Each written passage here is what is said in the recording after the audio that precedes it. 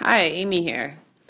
I wanted to add a little bit more information or thoughts onto the article I posted today on my website, blog, about the second study in the article. It was a study, Brain Microbial Populations in HIV/AIDS, Alpha Proteobacteria Predominate Independent of Host Immune Status. And it was done by researchers in Canada. And this was the study that looked at the microbial populations of several brains removed from patients after autopsy, in almost all cases. And so one of the reasons that I decided to record this little extra segment is because after writing my initial post, I was on a bus and I was listening to the podcast This Week in Microbiology, which is a great podcast. I recommend it to anyone. And that podcast is primarily run by Vincent Racconello, who's from Columbia University, and also contributing to this particular podcast discussing this study was Elio Schechter, who is a retired scientist. I think he was at Tufts, and Michael Schmidt, who is at the Medical University of South Carolina. So it was really cool because after reading the study, I, of course, had many thoughts on it, and I was able to contrast and compare some of my thoughts with some of the thoughts that they have on the study in the podcast. And it did, however, bring up a couple points that I want to mention here.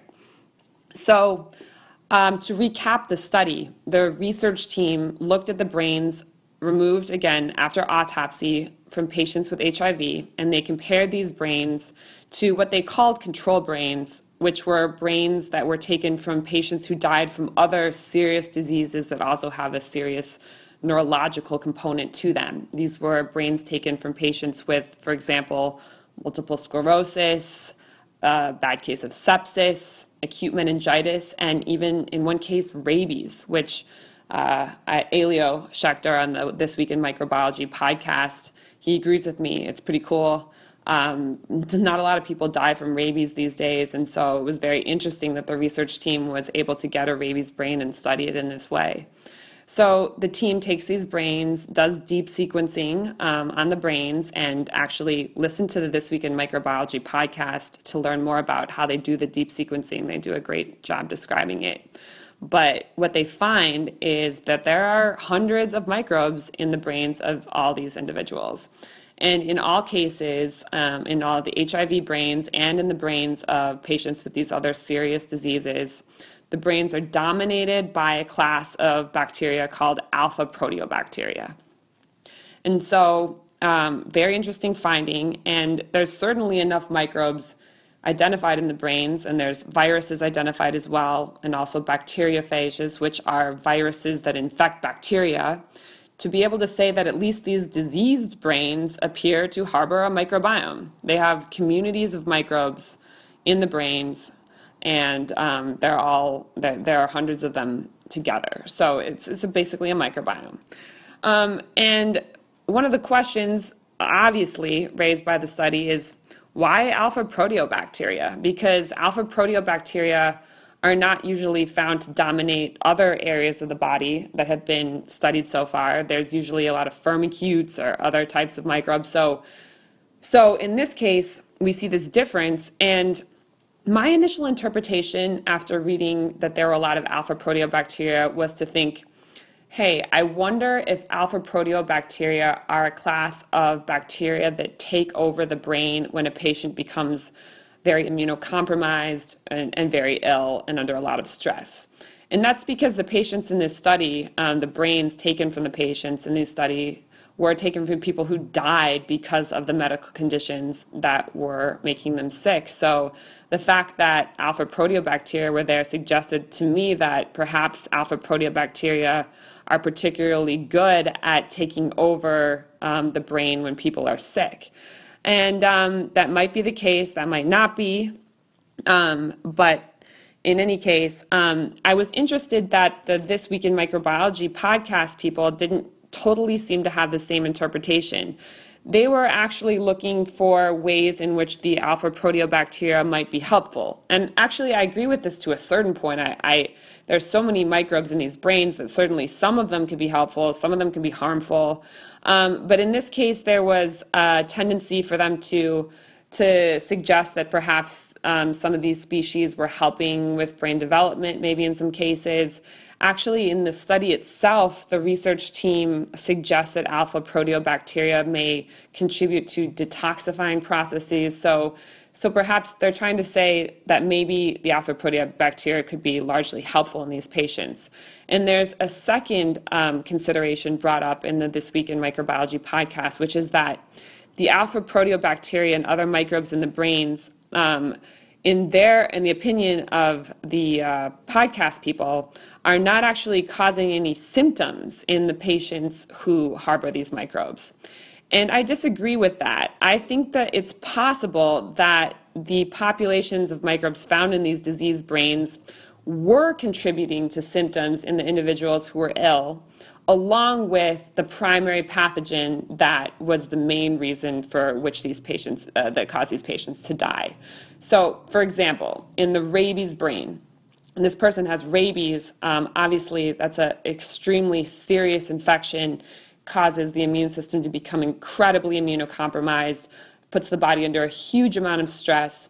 But that doesn't mean that under those conditions, other bacteria, viruses, or other microbes could get into the brain or be in the brain that could take advantage of that situation. It's very possible that they might also, there might also be other pathogens that can actually flourish under those conditions and additionally contribute to symptoms in the same person along with the rabies virus.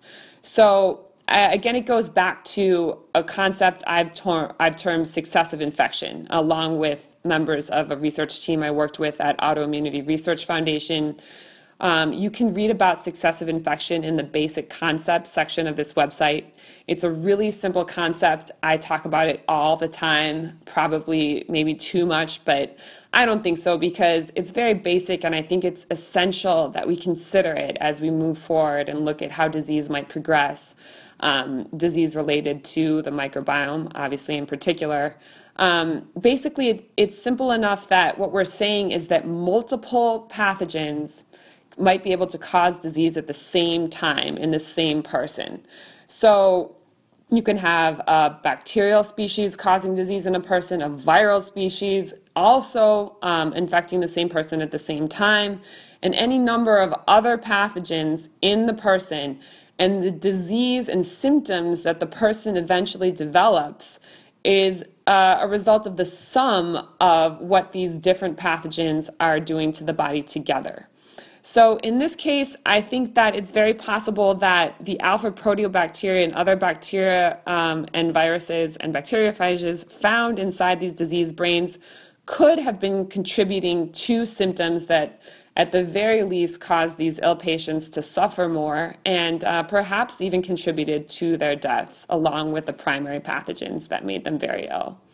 So that's one point I wanted to make. And then in order to back up that possibility, I wanted to point out that many of the microbes identified in this study were found to persist inside the cells of the immune system. So macrophages, astrocytes, cells of the immune system that are actually supposed to be killing pathogens, but under these conditions actually become parasitized by the very microbes that they are supposed to kill.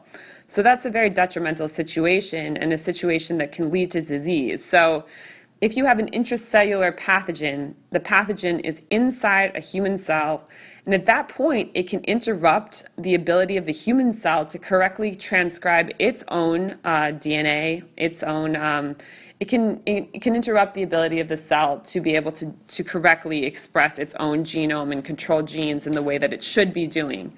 And you can read more about how intracellular pathogens can cause dysfunction again, in articles in the basic concepts section on this blog. But since the study found pathogens inside the cells, it suggested to me that several of them could be causing disease in this way. The This Week in Microbiology podcast people bring up the fact that they're used to the idea that if microbes are going to cause problems in the brain or elsewhere in the body, they create something like a sore or an abscess or something that clearly indicates an infection. But I don't think this has to be the case. I think that pathogens can cause disease in the absence of those very obvious signs of infection.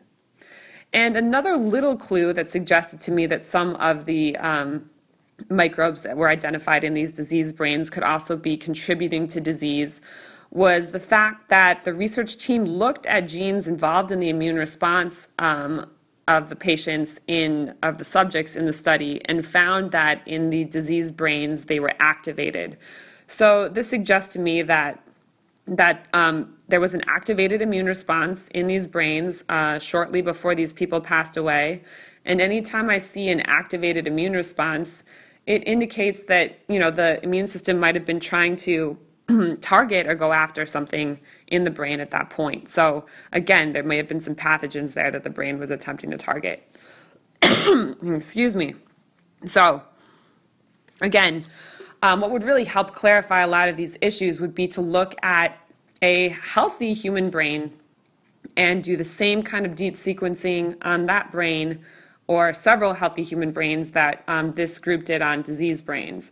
And I was actually really hoping more and more as I read through the study that I would somehow found that they had done that, which they didn't, in the sense that they could, or future research teams or the same research team could probably acquire a brain from a healthy seeming person who unfortunately experiences an accident or something that where they pass away for reasons that aren't from severe disease. We could then look at the more healthy brain and see what kind of microbial populations might persist in that brain. And then we could compare those populations to what we seem to see in the disease brains in this study. And lastly, I just want to bring up one time that there were two samples in this study that were taken from patients with epilepsy. And what made those samples different than the other samples was that they were removed from patients while they were alive. They're called surgical samples. You can see the samples in the last figure I put up in the article towards the right of one of the figures. And these, because they were taken from patients while they were alive, it's interesting because the patients weren't, necessarily maybe as immunocompromised and close to death as the other brains in the study. So under those conditions, it's interesting that there are just two of these samples, but there's a little bit more diversity in the microbes found in these samples than there are in the very diseased brains. And again, that reinforced the possibility to me that if we were to look at more healthy brains, we might see some more diversity in possible brain microbiome populations in such people. And this is especially true because as other research teams look at microbiomes in other areas of the body, we tend to find that diversity decreases as disease increases. So there tend to be less microbes or less species of microbes in people who become ill because compared to healthy counterparts. And so it would definitely be interesting to look at healthy brains, the brains of people in middle stages of disease, and finally the brains of people autopsied after very severe disease. And with that data at hand, we could really get a better idea of what's going on with brain microbial populations. And I hope that some of these studies happen sooner than later because it would be very exciting to see those results. One more thing I'd like to add. To be fair, towards the end of the This Week in Microbiology podcast, Michael Schmidt does bring up some of the things that I've mentioned. He does say that he would like to see how microbial populations in the brain change over time. And he also mentions that some species of alpha proteobacteria are known pathogens, for example, Rickettsia. And furthermore, he considers the fact that microbial populations in the brain may change over time in the sense that perhaps bacteria may begin to more easily leak into the brain as people age, which is definitely a consideration. He does also say that what he considers to be the real experiment is how the populations of brains of Alzheimer's patients might play out in terms of microbial populations. And this is something that I will actually be discussing in my next post. So I look forward to your comments on that as well.